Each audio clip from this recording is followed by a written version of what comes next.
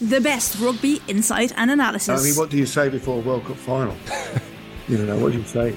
Oh, lads, it's a big game. We better win this one. Oh, okay, yeah. No, yeah. I've not thought of it, yeah. What do you say? Subscribe to the rugby stream on the OTB Sports app now.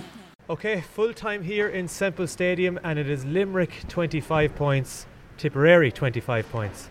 Tommy, some game that. It was some game from start to finish. Limerick started like a train. After less than a minute, Aaron Gillan had the ball over the bar. And we were saying, is this Limerick? Are they back? And Tipperary, as they've been doing since under the Liam Cahill era, they're very fit, they're very young, enthusiastic, with the wily old foxes, Bonner Maher and Owen McGrath, and pulling the strings as well. But it was some game from start to finish. We were all wondering at half time, how many times have we seen it? Limerick coming out in the second half and just blowing this Tipperary team apart.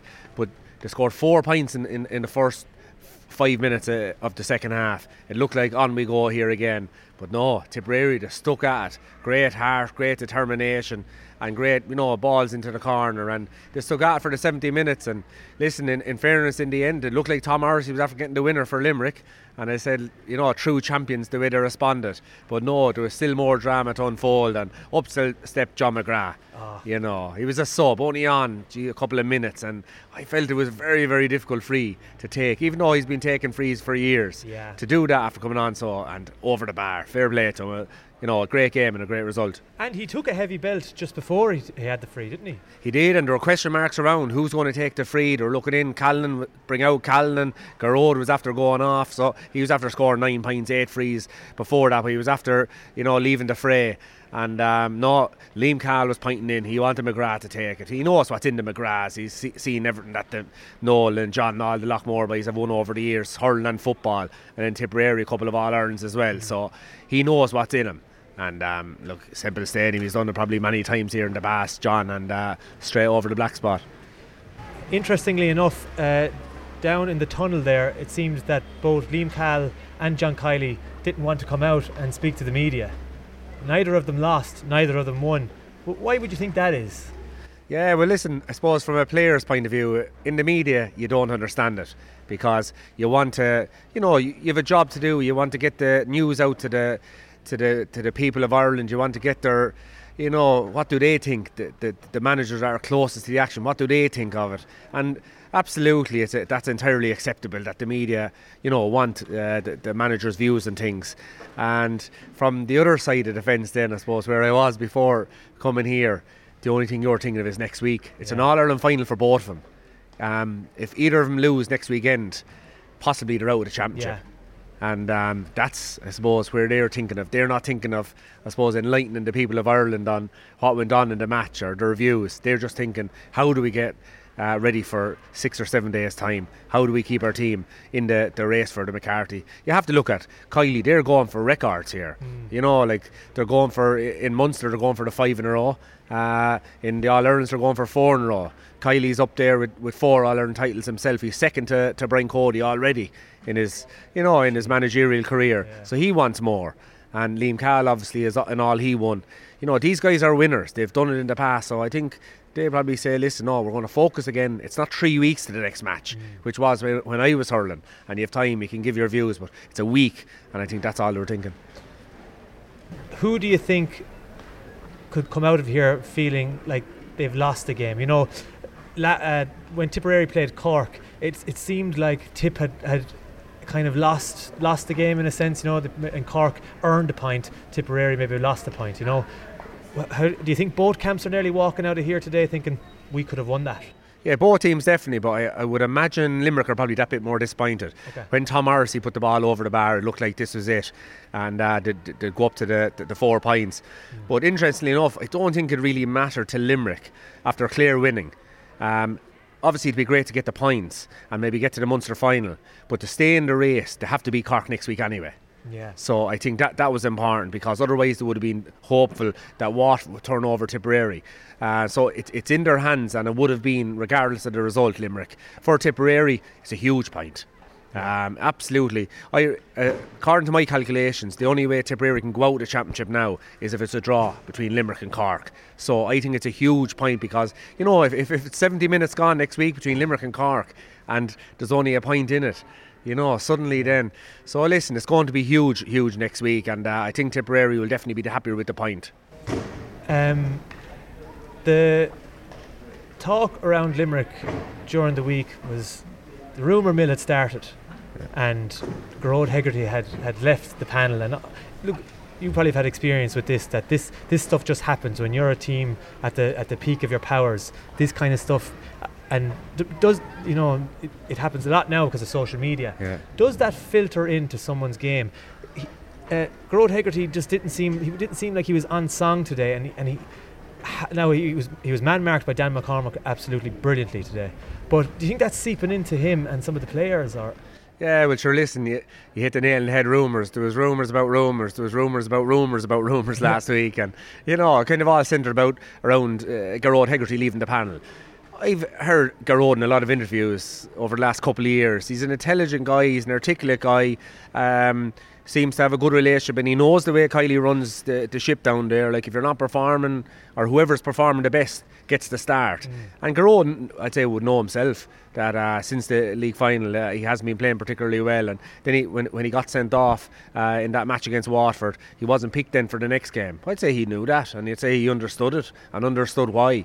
And I think we seen out there when he came off, he was taken off today. A big handshake from Kylie, a big pat on the back. Well done, kid.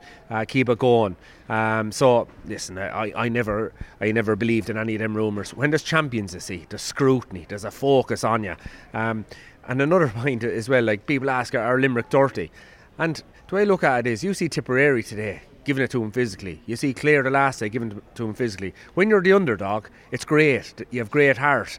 You have great determination. You have great commitment. But when Limerick do it, they're dirty. Yeah. So, and it's not really Limerick, it's just the champions. It happened to us, it happens to the great soccer teams, it happens to teams when they're on top. People will look at them differently, and they're well able for that, and they have Caroline Curran there with them as well, so there's no problem to them. But the other, I suppose, point on Gearóid Hegarty's performance himself, you see, it's very difficult. He's the man now that they're all trying to mark, and Cian Lynch the same. They're running around man-marking these guys. Yeah. And I always felt when you're, especially the game that the half hours for Limerick plays, it's running. So as all you need a back, stay running with them, stop them getting the ball. It's different if you're in the full line.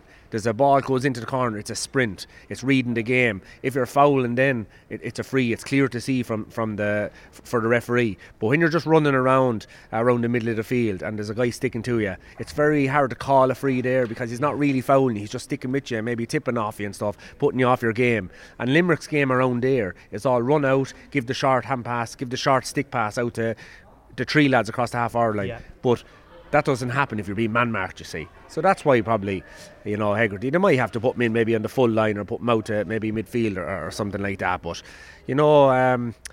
all in all, like, Tom Morrissey is really pulling the strings for them at the moment. He scored... Yeah, a bit of an unsung hero, isn't he? Oh, he is. Like, I was looking at him there today. Like, he scored another 4 points from play. Yeah. Scored the one that we thought was going to win it for Limerick. So he's been fantastic. But I thought for the second half, Cathal, the three players that brought him back into the game were their half-back line. Diarmaid Burns, Declan Hannon and Kyle Hayes. I thought they were absolutely super. Yeah. They were like a brick wall. Burns scoring them on end and keeping the ball from going in. He's a brilliant man in the air as well. He comes and takes a free here.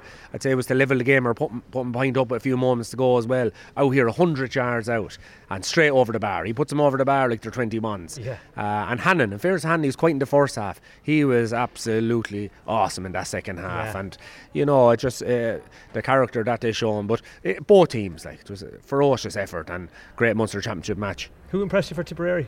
For Tipperary, the stars all over the field. Rhys Shelley, the goalie. Yeah. We were all wondering, like, where did this guy come out with? Yeah. Mike Harkey Boris. And rang, a few lads from Tipperary just to, see, and they said playing brilliantly for the club. And they said the big thing with him, great shot stopper and great puck outs. His puck outs today were like, he was putting them into to places on the field that, like Rory McIlroy wouldn't put a golf ball. And he really showed why he was picked. He was absolutely awesome. Now, if he hit that a yard or two, or it was a wet day, they could have been gone into the Limerick lads' hands. But today he was absolutely awesome. Cathal Barrett until he went off. It looked like a concussion, I'd say. There was a bit of a disagreement. Cathal wanted to come on, but it looked like the doctor was saying no chances. And that seemed to be the discussion down here.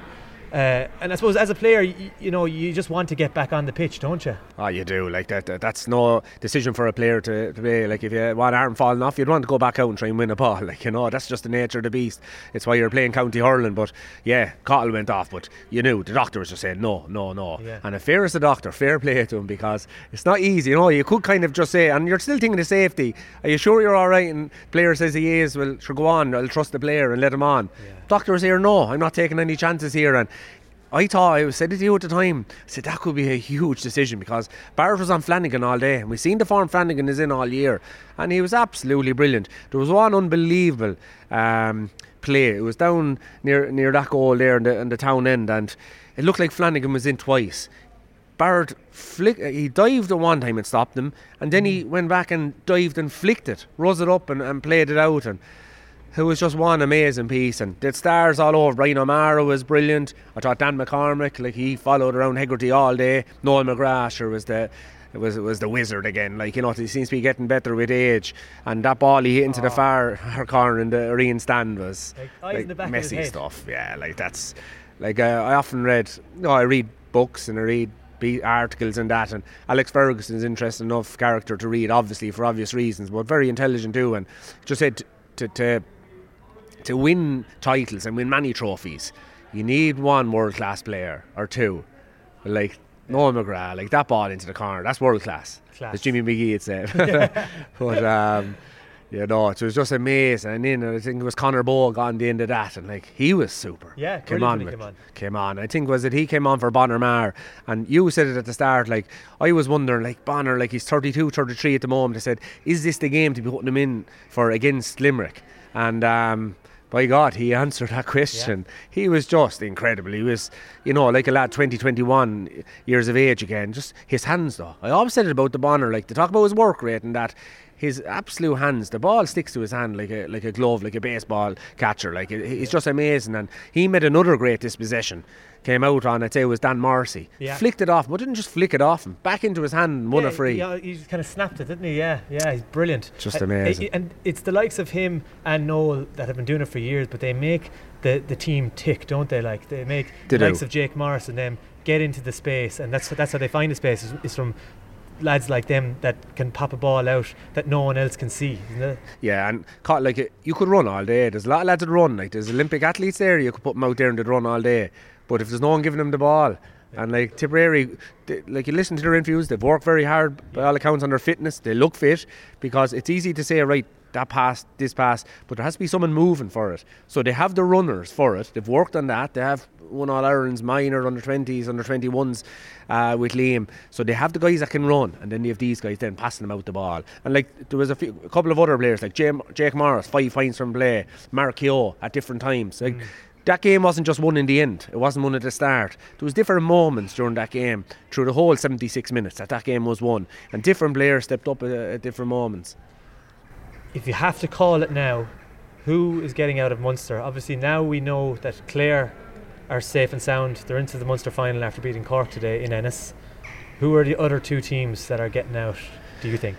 Yeah, well, I definitely think that was a valuable point for Tipperary, because it's a dangerous game for them. The whole probably country will be telling them they're going to beat Waterford after Waterford not playing particularly well over the first couple of games. Well, they played well in the first game against Limerick, but since then they haven't hurled particularly well. But Davy Fitz, like, he will be fighting on his back in this last match. He will have them lads riled up. They need to start turning the tide at some stage, Waterford. Like, when there was knockout championship during COVID, no round robin, they got to an All-Ireland final and All-Ireland semi-final. It only seems to be this round robin that seems to be a league or a championship that they can't seem to control at the moment. So they need to get one win just to get the show back going again. So they will be looking at this, I'd say, as if it's a way through to the Munster Championship or the All-Ireland Championship, even though they're gone. So it's a dangerous game for Tipperary. They could go in expecting a kind of a soft down match. They'll be anything but soft against that Waterford team. But I think myself they will win, because Cathal, that's the way he is. He'll prepare that team properly. So I think Tipperary will go through. Cork or Clare are obviously through. So I think it'll come down to the winner of Cork and Limerick. And it's hard to bet against the champions, but you would say for Cork, the difference in them this year compared to other years is when they're getting beaten, by 4 or 5 points. They don't end up getting beat by 6 or 7 points. They bring it back. Today they brought it back and were very unlucky to lose. Yeah. You know, they're still in the hunt at all times. And so they will make it tough for Limerick. But I would expect Limerick to win that. So at this moment in time, Clare, Tipperary Munster final, and Limerick to go through in third place. Lastly, you were at Kilkenny and Dublin yesterday.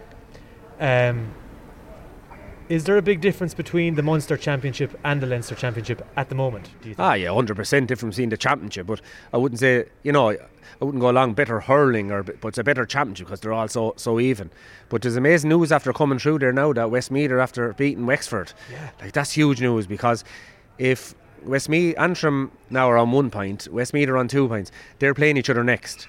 If Antrim beat Westmeath, they'll go up to 3. Westmeath and Wexford will be the only teams on 2. Wexford will go down to Joe McDonough.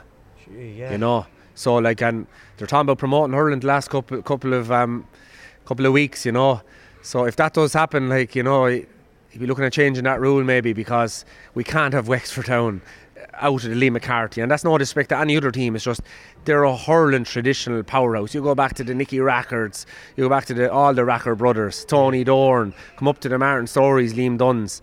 But listen, it might not happen. A lot of results have to happen for that to happen, but very disappointing for them. But huge kudos to Westmeath and the hurling that they're doing. And like the Kilkenny in under 21 a couple of years ago, they beat Wexford last year, and you know, they had a couple of bad results in this campaign, all right, but I think that's with injuries as well, though, aren't they, at the moment? Yeah, by all accounts, they're missing a good couple of players, and missing them for the year. So, but listen, huge congratulations to them, because I know a couple of lads would have hurled with them in Shinty over the years in Railway Cup, the likes Brendan Murta there and Owen Price, fantastic hurlers. Like, you know, if you took a jersey off them, you'd say they'd be playing for Cork or Tipperary, Watford, super hurlers. And Clonkill, great club there up there too. Like, we went up to play them in a Leinster League one year, and you know, going up to Westmeath, kind of will win this one handy enough. There must have best be about 15 points. Yeah. Fantastic club, and seen him in under 11 tournament up in Kilmac Crokes there last week as well. Under 11 team, great little team as well. So listen, the future is probably bright there for Westmeath and putting in a huge work. Well, some game we've just after witnessing here, and the Munster Championship is really living up to expectations. Full time here in Semple Stadium, Limerick 25 points, Tipperary 25 points.